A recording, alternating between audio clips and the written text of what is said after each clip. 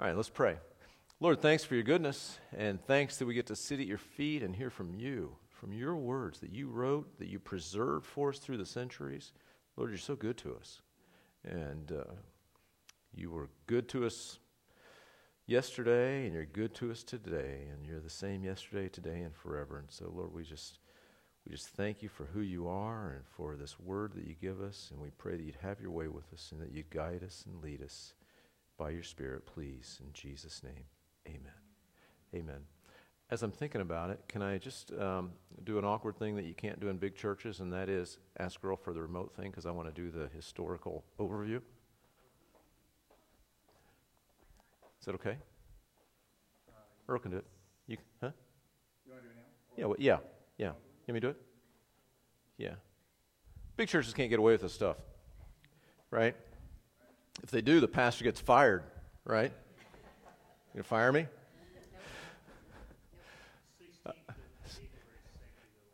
16th of January, Sanctity of Life Sunday. All right. Big picture overview. Genesis chapter 1, God created everything, right? So sometimes I'm going to do big picture overview because sometimes we want to make sure we got the forest for the trees. Adam sinned in the garden. Adam and Eve sinned in the garden, right? And that presented a cosmic problem that only God can fix, right? So God's going to bring a Messiah. His name is Jesus. And Jesus is going to be born. Jesus is going to be born from what kind of nationality?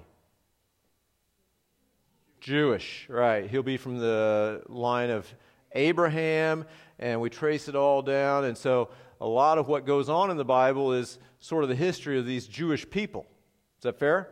Jesus' family, we'll say, even before Jesus came. And so we find ourselves in the book of Jeremiah, chapter 26. You can turn there if you haven't already. And at this point in time, as we're dealing with the nation of Judah, the time after King David's son Solomon, during his reign, Rehoboam, the nation was split. There was the northern kingdom, the northern 10 tribes of what's called Israel, and the southern 2 tribes of what's called Judah. And by this point in the history, Israel has already been conquered. The northern kingdom has been conquered and carried off by the Assyrians about 150 years prior. And we find ourselves in the last few decades of the existence of the nation of Judah. Right? Now, if you're going to watch a good, suspense movie, right, and you know that, there's going to be a Messiah coming and yet, we're about ready to destroy all of his predecessors, you might think, oh, I'm nervous, right, about that maybe the line to the Messiah is going to get lost. Well, of course that doesn't happen. So it's all about the preservation of all that. But anyway, we find ourselves in the last few generations, if you will, last few years prior to the final destruction of the nation of Judah by the Babylonians. They're going to be carried off into captivity for 70 years, but this is that time prior to that. The last good king was Josiah. Josiah had 3 sons, Jehoahaz, Jehoiakim, and Zedekiah. And the reason I keep referring back to this is because it seems like these guys it just seems back and forth, and it can be a little bit confusing. So what happens is Josiah is the last good king, and then his son Jehoahaz reigns for 3 months. He's carried off to Egypt in a political power struggle, is replaced by the next son, Jehoiakim. Jehoiakim reigns for 11 years, and then he's carried off to Babylon. And Jehoiakim's son, Jehoiachin, also called Jeconiah, is placed on the throne by the king of Babylon. He's there only for 3 months as well, and finally is replaced by Jehoiachin's uncle, Jehoiakim's brother, Zedekiah. And Zedekiah remains till the final destruction of the nation of Judah in 586 BC. The thing I want us to point out here is the reason I keep referencing this is Jeremiah does not write chronologically. Ancient literature is often not written chronological. And so we're going to go back and forth a little bit here between the reign of Jehoiakim and the reign of Zedekiah, just for our purposes today. And so I think that's all I want to say about that. So Jehoahaz 3 months, Jehoiakim 11 years, Jehoiachin, then again 3 months, and Zedekiah 11 years, if that helps you remember. Okay? Fair enough? Clear as mud? Okay? You think, boy, I'm glad I got that big picture. Can you give me a little small picture for a minute? Okay, so chapter 26. It seems like as we're going into these chapters, we read a lot about judgment. We read a lot about punishment of sin. We read a lot about stuff that we don't like to hear about, okay? And sometimes we think God is mad, or we think that the book of Jeremiah or the Old Testament in general is a book of great judgment. And can I just encourage us to kind of rewind that a little bit in our minds? The book of Jeremiah is about God's grace. Because judgment is real, like it or not. Like it or not, there's a consequence of sin. There has to be a price paid for sin. In our understanding of it, the price was the death of Jesus Christ on the cross. Praise the Lord, right? But even in terms of from a historical standpoint, there has to be a judgment for sin. What we see in the book of Jeremiah is warning, warning, warning. And warning is a picture of God's grace. And so really, the book of Jeremiah is a lot of chapters of warning, because God is full of love and full of grace and wants to spare his people the judgment that's inevitable if they don't repent. So that's the place that we find ourselves in chapter 26, verse 1, which says, "In the beginning of the reign of Jehoiakim, the son of Josiah, king of Judah," so you saw now where you can kind of place that in your mind, "this word came from the Lord, saying, 'Thus says the Lord, stand in the court of the Lord's house, and speak to all the cities of Judah which come to worship in the Lord's house all the words that I command you to speak to them. Do not diminish a word.'" So, this is in the beginning of Jehoiakim, probably around 609 BC. Now, there's going to be 3 conquests of Judah by the Babylonians, if you care about the dates. The first one is in 605 BC. Daniel, Shadrach, Meshach, and Abednego, and several others are taken off captive into Babylon, right? That's 605 BC. And then in 597 BC is another group carried off. That's when Jehoiachin becomes king. And then in 586 is the final captivity. It's the final destruction. That's when they surround Jerusalem for a year and a half, and they finally conquer it, and it's devastating, and they carry off all the rest of the artifacts of the temple. But along the way, there's 3 different times, and that relates, we'll talk about that as we go through here, but keep in mind there's 3 different times. And so right now what we find is really early, beginning of Jehoiakim. So remember, Jehoahaz, after Josiah, only reigned for 3 months. So the beginning of Jehoiakim is very early in that historical sequence. So around 609. And Jeremiah is told during this time to go speak at the temple. The temple is where everybody would come and hang out. Everybody. And, we don't even really have a comparable thing, in our community. Walmart's the closest thing we have. Right? Well, in their day, everybody came in and out of the front door of the temple. And so it would have been very populated, would have been a large crowd, and that's where God tells Jeremiah to go and to speak. And I want to tell you what's underlined here in my Bible. Do not diminish a word. This is going to be kind of maybe a theme, little subplot of what I want to talk about today. And that is, it's tremendously tempting to preach peace and prosperity, everything's good, you're going to be all right, don't you worry, you just keep doing what you're doing, you don't need to repent of anything, because, that might, if I tell you that you need to repent of your sin, then, that is sort of offensive to you in some way, and all of that. But the reality is, we need to get right. And sometimes that needs, parents, right? Do your kids ever need to be corrected? Does that mean you don't love them? Does that mean, anything other than you do love them? You want to set them straight. And that doesn't mean anything other than you love your children. And so the reality is there's a tremendous temptation amongst preachers, prophets in those days, preachers today, and every time in between, to, if you will, if you carry that analogy, there's tremendous temptation to spoil the kids.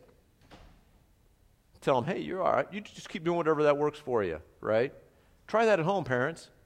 Hey, whatever you think you want to do, just do more of it, right? It'd be chaotic, right? And so God tells Jeremiah, do not diminish a word. Do not diminish a word. Verse 3. Perhaps, he says, everyone will listen and turn from his evil way, that I may relent concerning the calamity which I purpose to bring on them because of the evil of their doings. Period there. Because of the evil of their doings. Perhaps everyone will hear and listen and repent, turn from their evil way, and then I can relent on the punishment that's to come. Now, this does not in any way, shape, or form take away from the sovereignty of God. God is in control. God knows all things, right? Sometimes, I mean, it's hard because we read with human minds words on a page that were written by God, but we still have to kind of keep in mind God's perspective because He's the one that spoke these words. But in our understanding, it seems like, if I repent, God's going to change His mind. Well, the reality is God is sovereign. God is in control of everything. But God knows that these people will not repent. And so He gives them opportunity, even though He knows that they won't repent. Which might make you say, why does God do that? Because of His great love and mercy. He's going to give everyone opportunity to repent. And yet because He knows all things, He knows who's going to and who's not going to. And that kind of tweaks our brains a little bit, to be honest. But He says, give them a chance. Maybe they will repent. And you shall say to them, thus says the Lord. This is the message that God wants Jeremiah to say. Thus says the Lord. And notice the authoritative nature of His message. Thus says the Lord. If you will not listen to me, to walk in my law, which I have set before you, to heed the words of my servants the prophets, whom I sent to you, both rising up early and sending them, but you have not heeded, then I will make this house like Shiloh, and will make this city a curse to all the nations of the earth. And so I want you to see here, keep in mind, the Jewish people at this point in their history, they had the Old Testament law. They had the words of Moses. They had the law of Moses. They had, they had the early writings. And so they, in a sense, had the Old Testament just like we do. And I want you to see, if you want to turn there, you can. You don't have to. Deuteronomy chapter 28. These words would have been in their Bible. Deuteronomy chapter 28. Verse 15. It says, but it shall come to pass, if you do not obey the voice of the Lord your God, to observe carefully all His commandments and His statutes, which I command you today, that all these curses will come upon you and overtake you. And then he goes for the rest of chapter 28, and he describes in great detail, honestly, what's going to happen if they refuse to obey the Lord and His words. And so what we have, back to Jeremiah, I won't read through all of Deuteronomy 28. At the time of the writing of Jeremiah, the nation has forsaken the Lord. They've traded worship of the Lord in for worship of idols. They're blatantly rejecting everything in the law of Moses, and yet that's in their Bible. So they're responsible for that information that's been handed down to them through the generations, just like we're responsible as Christians because we have the Bible. So they have the Bible. They also have history, right? So much of what we can learn is from history, even biblical history and even secular history. We can learn from history. We can learn from the pages of Scripture. We can learn from history itself. Sometimes we can learn from those who've gone before us. You know, here in Jeremiah, he says, to heed the words of my servants, the prophets, whom I sent to you, both rising up early and sending them, but you've not heeded. So they have the Word. They have their history. They have their prophets that have spoken to them before. Does God give opportunity to repent? Does God love to warn His children? Yes, He does. If danger's coming, God warns His children. If danger's coming, you've heard me say this, you've heard us say before. This is maybe it's a simple example, but if a tornado is coming and I know it, and it's going to touch down right here, what's the most unloving thing I could do? Keep talking, tell you, hey, you're good. Life's good. You're good. I affirm what you're doing. Right? What's the most loving thing I could do? Say, get out of here. Right? Emphatically. That'd be the most loving thing I could say. So judgment is coming. God knows it's coming. Jeremiah knows it's coming. And he's doing the loving thing by saying, you know what? If you don't adhere to the Old Testament law, if you don't adhere to what the prophets have said in affirming the Old Testament law, in calling you to repentance, if you don't take the heed the warnings of history, then judgment's coming. In this case, the specific history is, he says, I will make this house like Shiloh. Now, if you're a history buff, an Old Testament history buff, you know that Shiloh is when they left Egypt, when the Jewish people came out of Egypt, right, under Pharaoh, and they were wandering in the desert for 40 years, and they carried around sort of the portable tabernacle, right? And then when they came into the Promised Land under the time of Joshua, they needed to plant that tabernacle somewhere. They planted it in Shiloh, Joshua chapter 18. And then during the time of Joshua, it was there. And then during the time of the judges came after Joshua, it was there. And then sort of toward the end of the time of the judges, you may recall early in 1 Samuel, there was a guy named Eli. He was the priest. And his sons were the priests. And they were evil. And Eli did not basically restrain them. And they were evil. They were wicked. And part of the punishment of all of that was in 1 Samuel chapter 4, basically the Philistines came. They destroyed all of that. They destroyed Shiloh, made a mess of it, and stole the Ark of the Covenant, right? And so God's just saying through Jeremiah here, you know what, the same thing that happened to Shiloh could happen to you. And here's another subplot, if you will. As it relates to the Jewish people, to Jerusalem, I think it relates to us. And it's this. And this is a message that I think we need to, again, if we're loving, I think we need to say very loud and clear. And that is, there's a mentality sometimes that happens, it certainly would have been applicable to the Jewish people at this point in their history, that they would say, you know what, you can't touch us. Our people, right? Our ancestors marched around Jericho 7 times and the walls came crashing down, right? Who's on our side? God's on our side. You can't touch us. Babylonians, Schmabylonians, we don't care, right? God's on our side. Make sense? Sort of, until you reject the word of the Lord, right? Does that seem relevant at all today to anybody? Right? Like, God shed His grace on me. I know I've brought this up a few times lately because we're talking about, frankly, a very parallel situation. A very parallel situation. God has blessed America. And so I think there's a temptation. You know, we don't study history very well, so we don't know the difference between 200 years and 2,000 years, right? We feel like we're the Roman Empire that's invincible, right? And we may very well be like the Roman Empire, right? But we kind of think if we're really honest with ourselves, we kind of think we're invincible because, as Christians, I'm saying now, we kind of think we're invincible because we are a Christian nation. And God established us as a Christian nation, and so therefore we're invincible, and so we can do whatever we want because we're invincible, just like the Jewish people were thinking at this time. I think it's almost surreal to me, the parallels.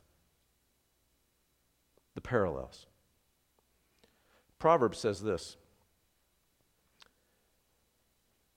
Proverbs 14:34. Righteousness exalts a nation, but sin is a reproach to any people, even Americans. You know, patriotism, I'm all about patriotism. I thank God for those that have gone before us and have allowed us to live, that have been used by God so that we can live in the nation we live in today. Super glad for those people. I'm glad for our leaders that we have today, right? Peter tells in his letter to honor the king when Nero was the king, right? Nero was evil. He was off the graph evil, right? And so if we, in whatever political cycle you're in, if you don't like your leader, we should still honor the leader or leaders, right? But the point is, righteousness is what exalts a nation. When God shed his grace on thee and established this nation, this was God choosing to bless a largely obedient people. But sin is a reproach to any people. And so we're not entitled to any kind of invincible nation. We're not entitled to any kind of particular treatment based on our past history if we choose to reject God today. That's the place the Israelites found them in. They thought they were, they couldn't be penetrated. But what spoke against that? God's word spoke against that. Deuteronomy 28. God's prophets spoke against that repeatedly. God's history spoke against that. In the early days, there at Shiloh, those people, same deal. They thought they were invincible. The Philistines, they can't touch us because God is on our side. Guess what the Philistines did? They thrashed them, right? And so we see from biblical history this plays out over and over again. And so it's frankly very tangible to us today. Verse 7, so the priests and the prophets, these are the religious people, by the way, who just heard Jeremiah preach, and all the people heard Jeremiah speaking these words in the house of the Lord. Now it happened when Jeremiah had made an end of speaking all that the Lord had commanded him to speak to all the people, that the priests and the prophets and all the people seized him, saying, you will surely die. Why have you prophesied in the name of the Lord, saying, this house shall be like Shiloh, and this city shall be desolate without an inhabitant? And all the people were gathered against Jeremiah in the house of the Lord. Don't you love this? Isn't there something deep in our subconscious, it is in mine, that says, if I'm faithful to the Lord, and if I do what he says, and if I speak his words, frankly, I'm this way, and if I speak his words publicly, and if I'm honest to the Scripture, then what I get in return is everybody says, you're awesome. Right? Isn't that what we want? We want everybody to like us and say, you're awesome. Right? And as good Christians, the way we get a you're awesome is we preach the word. Is that how it works? What am I? Thank you. See, that's how it works. No, it doesn't always work that way.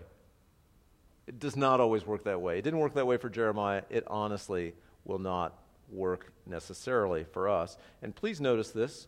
Who are we talking about that wants to kill Jeremiah for speaking honestly? The religious people.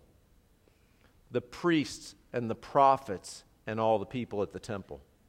The religious people want to kill Jeremiah. Why? Because he spoke the truth. Well, that was the Old Testament days. What about these days? 2 Timothy chapter 4, starting in verse 1. Paul says to Timothy, I charge you therefore before God and the Lord Jesus Christ, who will judge the living and the dead at his appearing and his kingdom, preach the word. Be ready in season and out of season. Convince, rebuke, exhort with all long suffering and teaching. Is that all warm and fuzzy? Convince, rebuke, exhort with all long suffering and teaching. That's not all warm and fuzzy, but it's the truth. because it's the Word. For the time will come, and I believe that time is here, when they will not endure sound doctrine, but according to their own desires, because they have itching ears, they will heap up for themselves teachers, and they will turn their ears away from the truth and be turned aside to fables. But you, be watchful in all things, endure afflictions, do the work of an evangelist, fulfill your ministry. What do? We preach the Word. And it's not just me. It's all of us. We preach the Word. We do it faithfully. We do it graciously, right? And believe me, I've had to learn this over the years, right? There's a long time in my life where I thought, if I just yell loud enough, you'll get it. And if you don't get it, and I punch you in the nose and then yell at you loud enough, then you'll get it, right? That's not how it works, right? What we do is we faithfully preach the Word. We convince, we rebuke, we exhort with all long suffering, and then we let God deal with the results. But it may be that it leaves us with people saying things other than, you're awesome. That's just the reality. That was Jeremiah's reality. It may be our reality. And we need to be okay with that. When the princes, verse 10, now when the princes of Judah heard these things, so the princes would be probably, in this context, as contrasted to the priests and the prophets. Now we're talking about sort of the secular leaders of Judah. So there's religious leaders and the secular leaders by this time. When the princes of Judah heard these things, they came up from the king's house to the house of the Lord and sat down in the entry of the new gate of the Lord's house. And the princes and the prophets spoke to all the princes, the priests and the prophets spoke to all the princes and all the people, saying, this man deserves to die, for he's prophesied against this city, as you have heard with your ears. It reminds me, frankly, of Jesus' trial, right? The Jewish leaders, the religious people, are taking the case to Pilate, the secular guy who doesn't give a rip about their Jewish tradition or their Jewish customs or their Jewish law. And now the religious people are making the case to the civic leaders, this guy deserves to die. And so it's a very similar sort of pattern, if you will. And then Jeremiah spoke to the civic leader, the princes, and all the people, saying, I'm just doing my thing. The Lord sent me to prophesy against this house and against this city with all the words that you've heard. Now, therefore, amend your ways. So Jeremiah doesn't waste opportunity to preach to the civic leaders as well. Amend your ways also, by the way, he says. And obey the voice, amend your ways and your doings, and obey the voice of the Lord your God. Then the Lord will relent concerning the doom that he has pronounced against you. What's Jeremiah telling the people to do? Repent. Repent. It's a simple message. And as for me, he said, here I am in your hand. Do with me as seems good to me, good and proper to you. But know for certain that if you put me to death, you'll surely bring innocent blood on yourselves, on this city, and on its inhabitants. For truly, the Lord has sent me to you to speak all these words in your hearing. You got to love the heart of Jeremiah, right? 1 Corinthians chapter 6, verse 19 and 20 says this. Paul tells the Corinthians, or do you not know that your body is the temple of the Holy Spirit, who is in you, whom you have from God, and you are not your own? For you were bought at a price. Therefore glorify God in your body and in your spirit, which are God's. Now there's a mouthful in that. I want to read it again. Do you not know that your body, this thing that I call me, is actually the temple of the Holy Spirit, who is in you, whom you have from God, and you are not your own? This thing I call me is not owned by me. This thing that I call me is actually, its primary purpose is that this thing I call me is the house of the Holy Spirit. Right? And the Holy Spirit owns this thing I call me. Okay? So, this Holy Spirit who is from God, and I am not my own because I was bought at a price. What was the price? Jesus Christ. Hanging on a cross. A tremendous price to pay for this thing I call me. Isn't that crazy?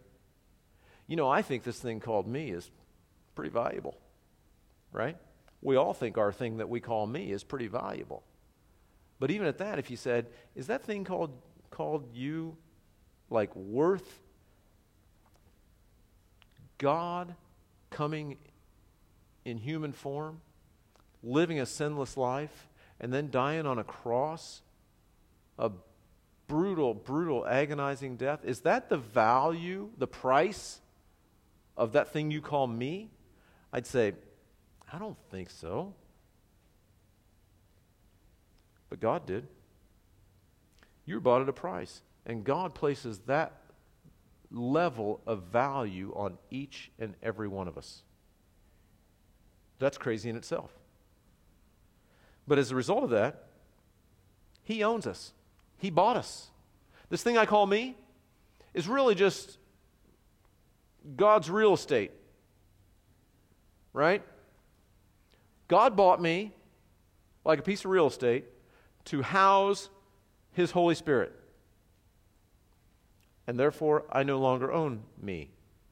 Well, if I no longer own me, I don't control my destiny. I really don't make my decisions. I'm certainly not entitled to anything. I don't feel like I deserve anything. I don't deserve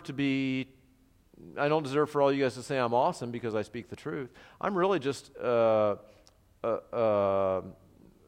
loan from Him who owns me. I'm on loan from Him who owns me so I can spend a few decades on this earth serving the one that owns me. So if I have that, that tweaks our brains a little bit, right? But if I have that attitude and you want to kill me, then I can talk like Jeremiah and say, do what you want.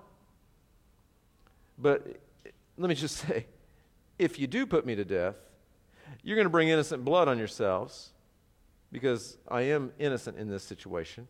And you're going to bring innocent blood on this city and on its inhabitants, for truly the Lord has sent me to speak to you all these words in your hearing. You can kill me if you want, but do you really want to do that? Right? What kind of person can look death in the eye like that? The person who realizes that he's not his own, he was bought at a price, and God is in control of all things, including his own life. Right? I love the heart of Jeremiah because he reminds us that God is in control. We don't own our lives. And if we recognize that we don't own our lives, it totally changes our perspective. Right? Well, I was really hoping it would work out like this. Well, God's in control. And just for the record, if it seems unsettling to you for me to say you're not in control, let me just tell you, God will do a better job of running your life than you will. I can tell you that from experience. God will do a better job of running your life than you will. If you want to preserve your own interests, you can't do it as well as God does. And so every time there's a disappointment or you feel like, oh man, I would have done it this way, or I can't believe, I feel like God let me down because I wanted to go east and God took me west, and all I can say is life is better in the west. That's a promise from the pages of Scripture. The life surrendered to God is not necessarily what we signed up for. It's not necessarily full of all of our hopes and dreams, but it is the abundant life that Jesus talks about in John chapter 10. I know it from experience. I can tell you this. The abundant life is way better than the self-directed life. Big time. So the princes, the civic leaders, and all the people said to the priests and the prophets, the religious leaders, this man doesn't deserve to die, for he has spoken to us in the name of the Lord our God. And then certain of the elders, now the old guys rise up. So we got these different subgroups of people, right? And let me just say, the elders, I think these guys are like, I'm not sure what the biblical, how it breaks down, but I'm thinking they're at least 58. Because they're full of wisdom. They stand up. They're awesome. That's right. These awesome, godly, wise, white-headed elders stand up and spoke to all the assembly of the people, saying, Micah of Moresheth, this is the Micah we know from the book of Micah, prophesied in the days of Hezekiah, king of Judah, and spoke to all the people of Judah, saying, Thus says the Lord of hosts, Zion, that's Jerusalem, shall be plowed like a field. Jerusalem shall become heaps of ruins, and the mountain of the temple like the bare hills of the forest. And that's what Micah said during the reign of Hezekiah, which was about 150 years before this. And so these elders, they said, did Hezekiah, when Micah spoke those words, did Hezekiah, king of Judah, and all of Judah ever put him to death? It's a great question. It's a great question. They just studied their own history and their own prophets. Did they put him to death? Did he not fear the Lord and seek the Lord's favor? And the Lord relented concerning the doom which he had pronounced against them. But we are doing a great evil against ourselves. So just briefly rewind the history. During those days of Hezekiah, Micah comes and he says, hey, Jerusalem's going to be destroyed, right? And there were other things going on. The Assyrians had just knocked out the northern kingdom of Israel during the reign of Hezekiah. Hezekiah is all walled up in Jerusalem, and it looks scary for him. Isaiah the prophet also prophesied to him and kind of gave him a word of encouragement and all this, and you can study the history, and the bottom line is Hezekiah and the people repented before the Lord. And they sought the Lord, and they said, Lord, please save us. And at that time, the city of Jerusalem is surrounded by an army of Assyrians. They can't go in or come out. Surrounded by an army of Assyrians. It was hopeless. They were up against the wall, etc., etc., etc. What happens? An angel comes down and kills 285,000 Assyrian soldiers in one night. 285,000 Assyrian soldiers in one night. Guess who won? God won, right? And so what the elders are saying here is that, hey, remember when Micah prophesied and the way it worked at that time was they didn't put Hezekiah to death. Hezekiah, the civic leader, didn't put Micah to death. They sought the Lord, and the Lord delivered. So maybe that's how it ought to work out. And now there was also a man who prophesied, verse 20, in the name of the Lord, Urijah, the son of Shemaiah of Kirjath-Jearim, who prophesied against this city and against this land according to all the words of Jeremiah. And when Jehoiakim the king, with all his mighty men and all his princes, heard his words, the king sought to put him to death. But when Urijah heard it, he was afraid and fled and went to Egypt. Then Jehoiakim the king sent men to Egypt, Elnathan the son of Echbor, and other men who went with him to Egypt. And they brought Urijah from Egypt and brought him to Jehoiakim the king, who killed him with the sword and cast his dead body into the graves of the common people. And so, this is just a very real graphic example that sometimes there are martyrs for the Lord. Sometimes the Lord rescues people, saves them. Sometimes he kills the Assyrian soldiers. And sometimes the prophet speaks the word. People don't say he's awesome. In fact, they do kill him. And this guy Urijah, he goes down as a winner in the pages of history. This guy Jehoiakim, who had him killed, not so much, right? Jehoiakim is a loser in the body in the pages of Scripture. Nevertheless, the hand of Ahikam, the son of Shaphan, was with Jeremiah, so that they should not give him into the hand of the people to put him to death. So Jeremiah was rescued from certain destruction. Okay? So in the beginning of the reign of Jehoiakim, the son of Josiah, king of Judah, this word came to Jeremiah from the Lord. So again, we see the beginning of the reign of Jehoiakim, the same time period that chapter 26 was written in. So all this is kind of the same time period. So word of the Lord comes again. Thus says the Lord to me, make for yourselves bonds and yokes and put them on your neck and send them to the king of Edom, the king of Moab, the king of the Ammonites, the king of Tyre, the king of Sidon, by the hand of the messengers who come to Jerusalem to Zedekiah, the king of Judah. And so you recall, this is now early in Jehoiakim's reign, right? During this time, there's a power struggle. Babylon is not the dominant power by this time, right? There's this jockeying between everybody. Egypt is still kind of a player, and all these other nations are players. And so, again, we get a lesson here. What's tempting sometimes when it seems like I'm not sure where all the pieces are lining up, what do we tend to do? We tend to look to our worldly neighbors, our worldly resources. We want to get, all of our experts lined up from a secular or a worldly standpoint to fight against a common enemy. It's a common strategy, right, from throughout history.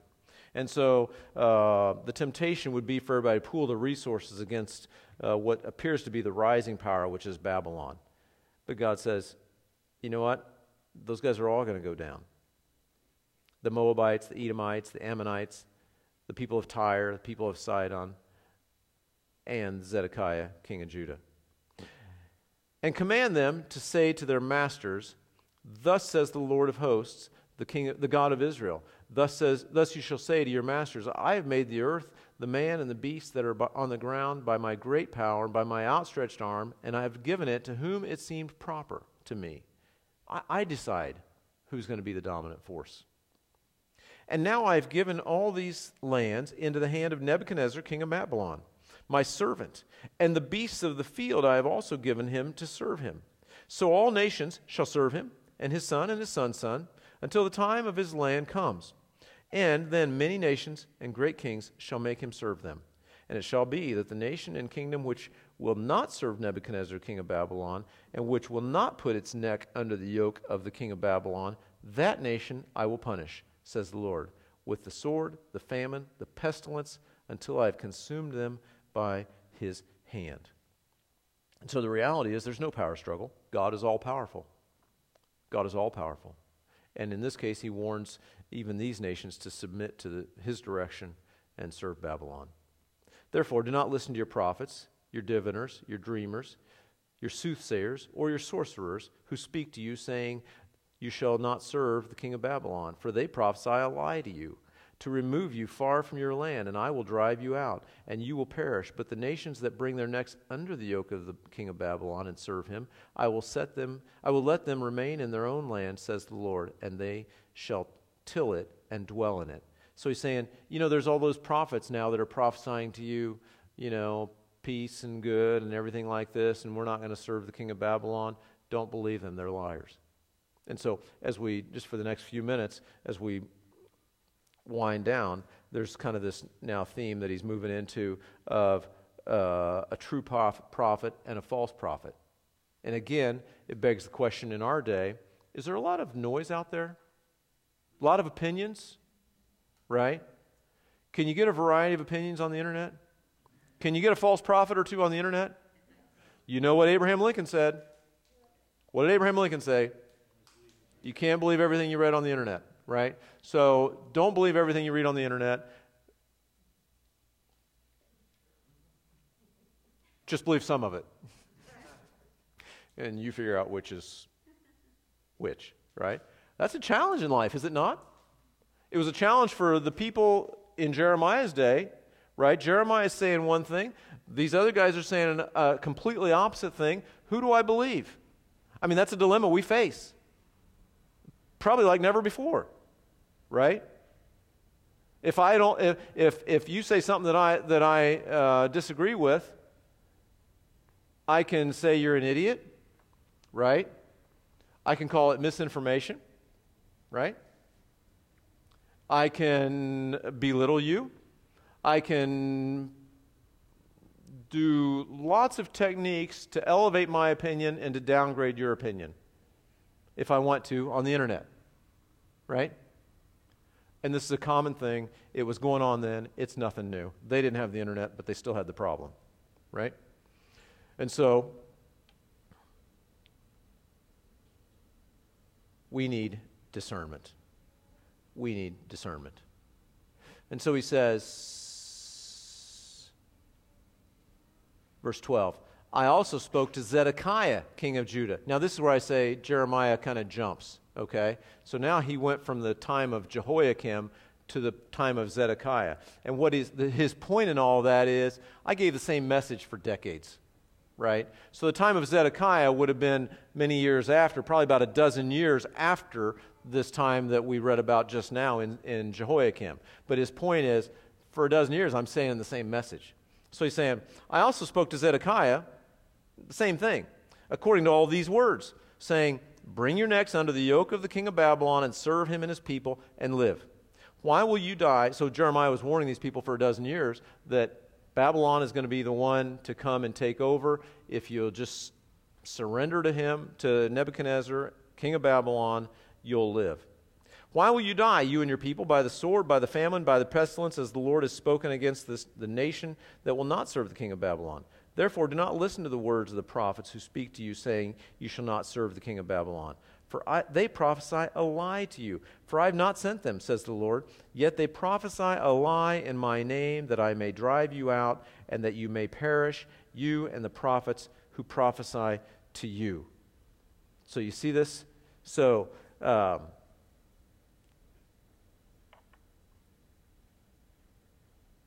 this is the same message during the time of Zedekiah that he was preaching during the time of Jehoiakim.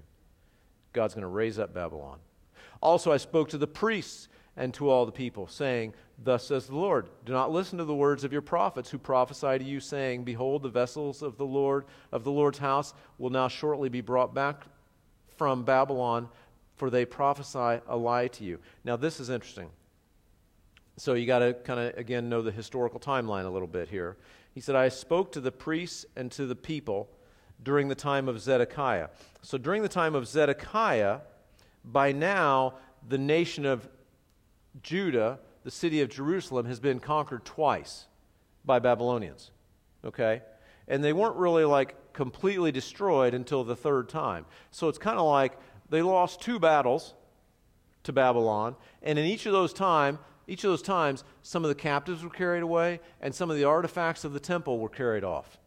Okay? They had a high value on, their furnishings in the temple and all that. And so some of those things have been carried off. So you got to picture this scene. Number 1, you got the Old Testament law. Number 2, you got the prophets. Number 2, you got the history. And now you've got the recent history. So Jeremiah now, for probably over 20 years by this time, has been saying, you need to repent, Babylon's going to take over. And even at this point that we're reading about in chapter 27, Babylon has conquered us twice. And what are the false prophets saying? Hey, we're good. They're still saying the same thing.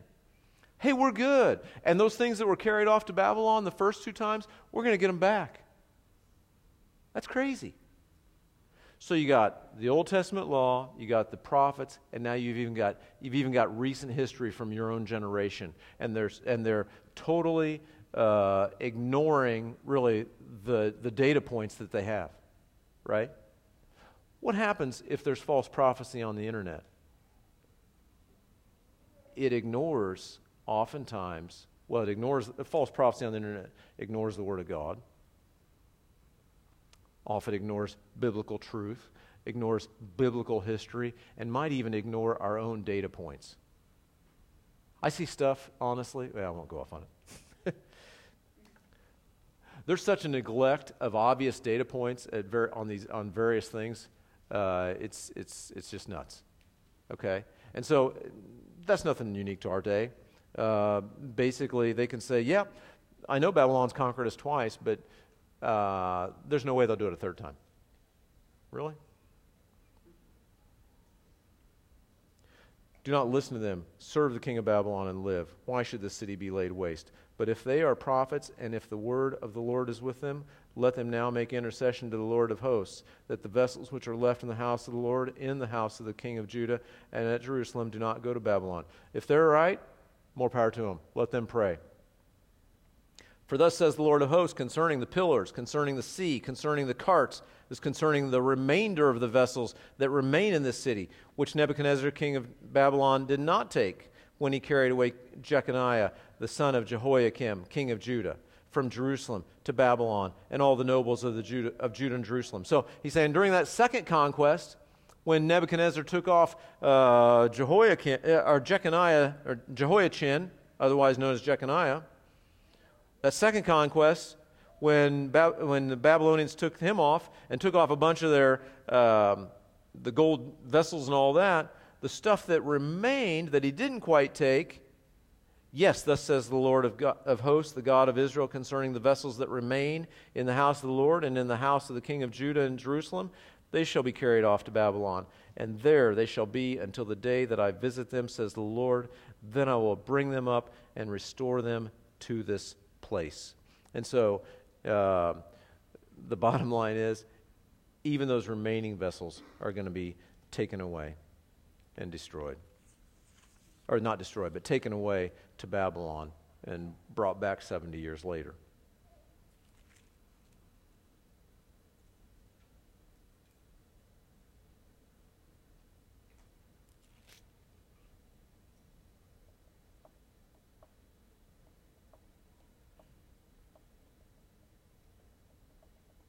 We'll read chapter 20. Huh?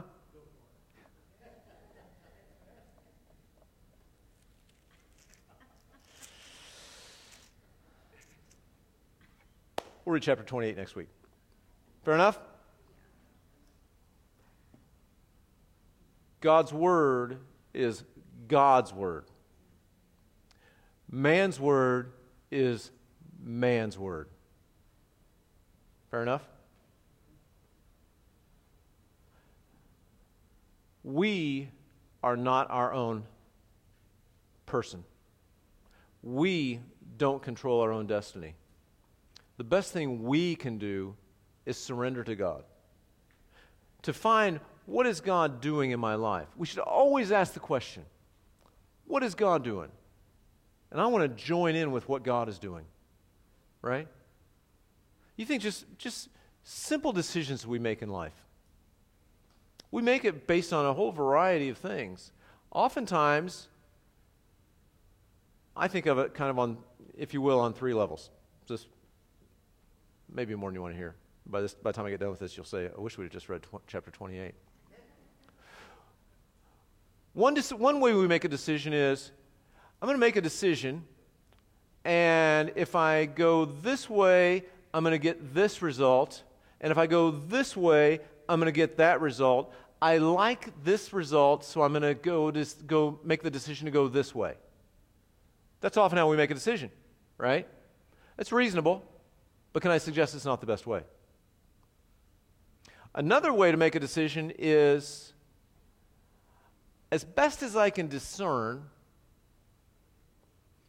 this is the right thing to do, and this is not the right thing to do.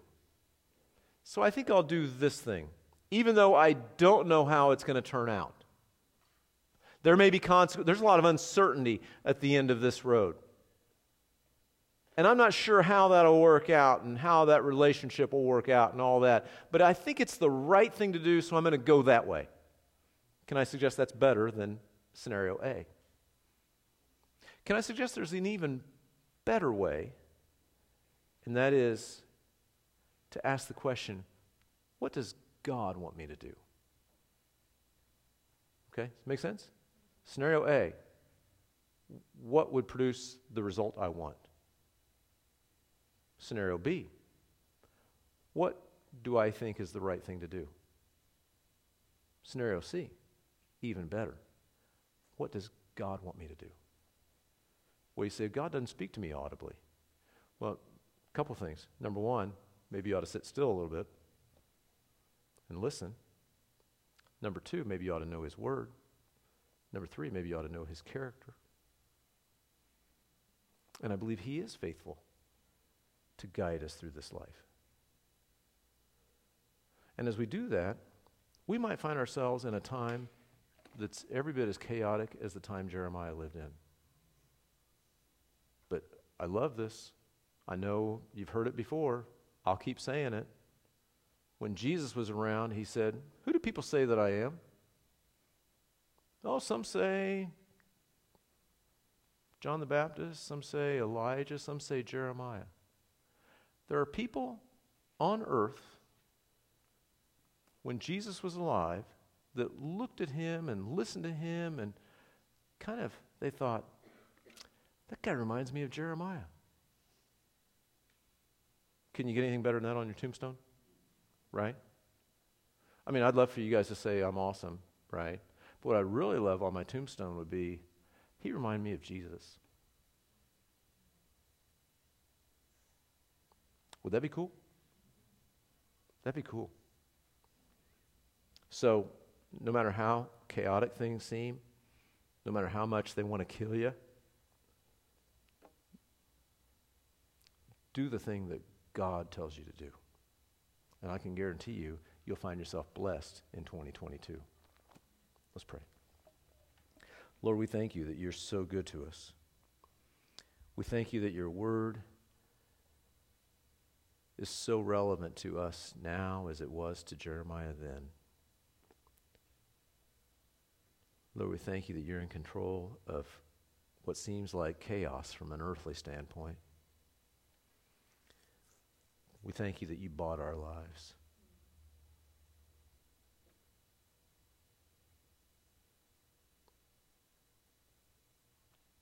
You considered us valuable enough that you wanted to have a relationship with us enough that you paid the ultimate price to have fellowship with us. So, Lord, help us to respond with lives of gratitude. And help us along the way to learn how to discern your voice. As you said there in John, my sheep know my voice. Lord, help us to be those kind of sheep that follow you accordingly. So please have your way with us. Guide us and lead us. In Jesus' name, amen. Amen.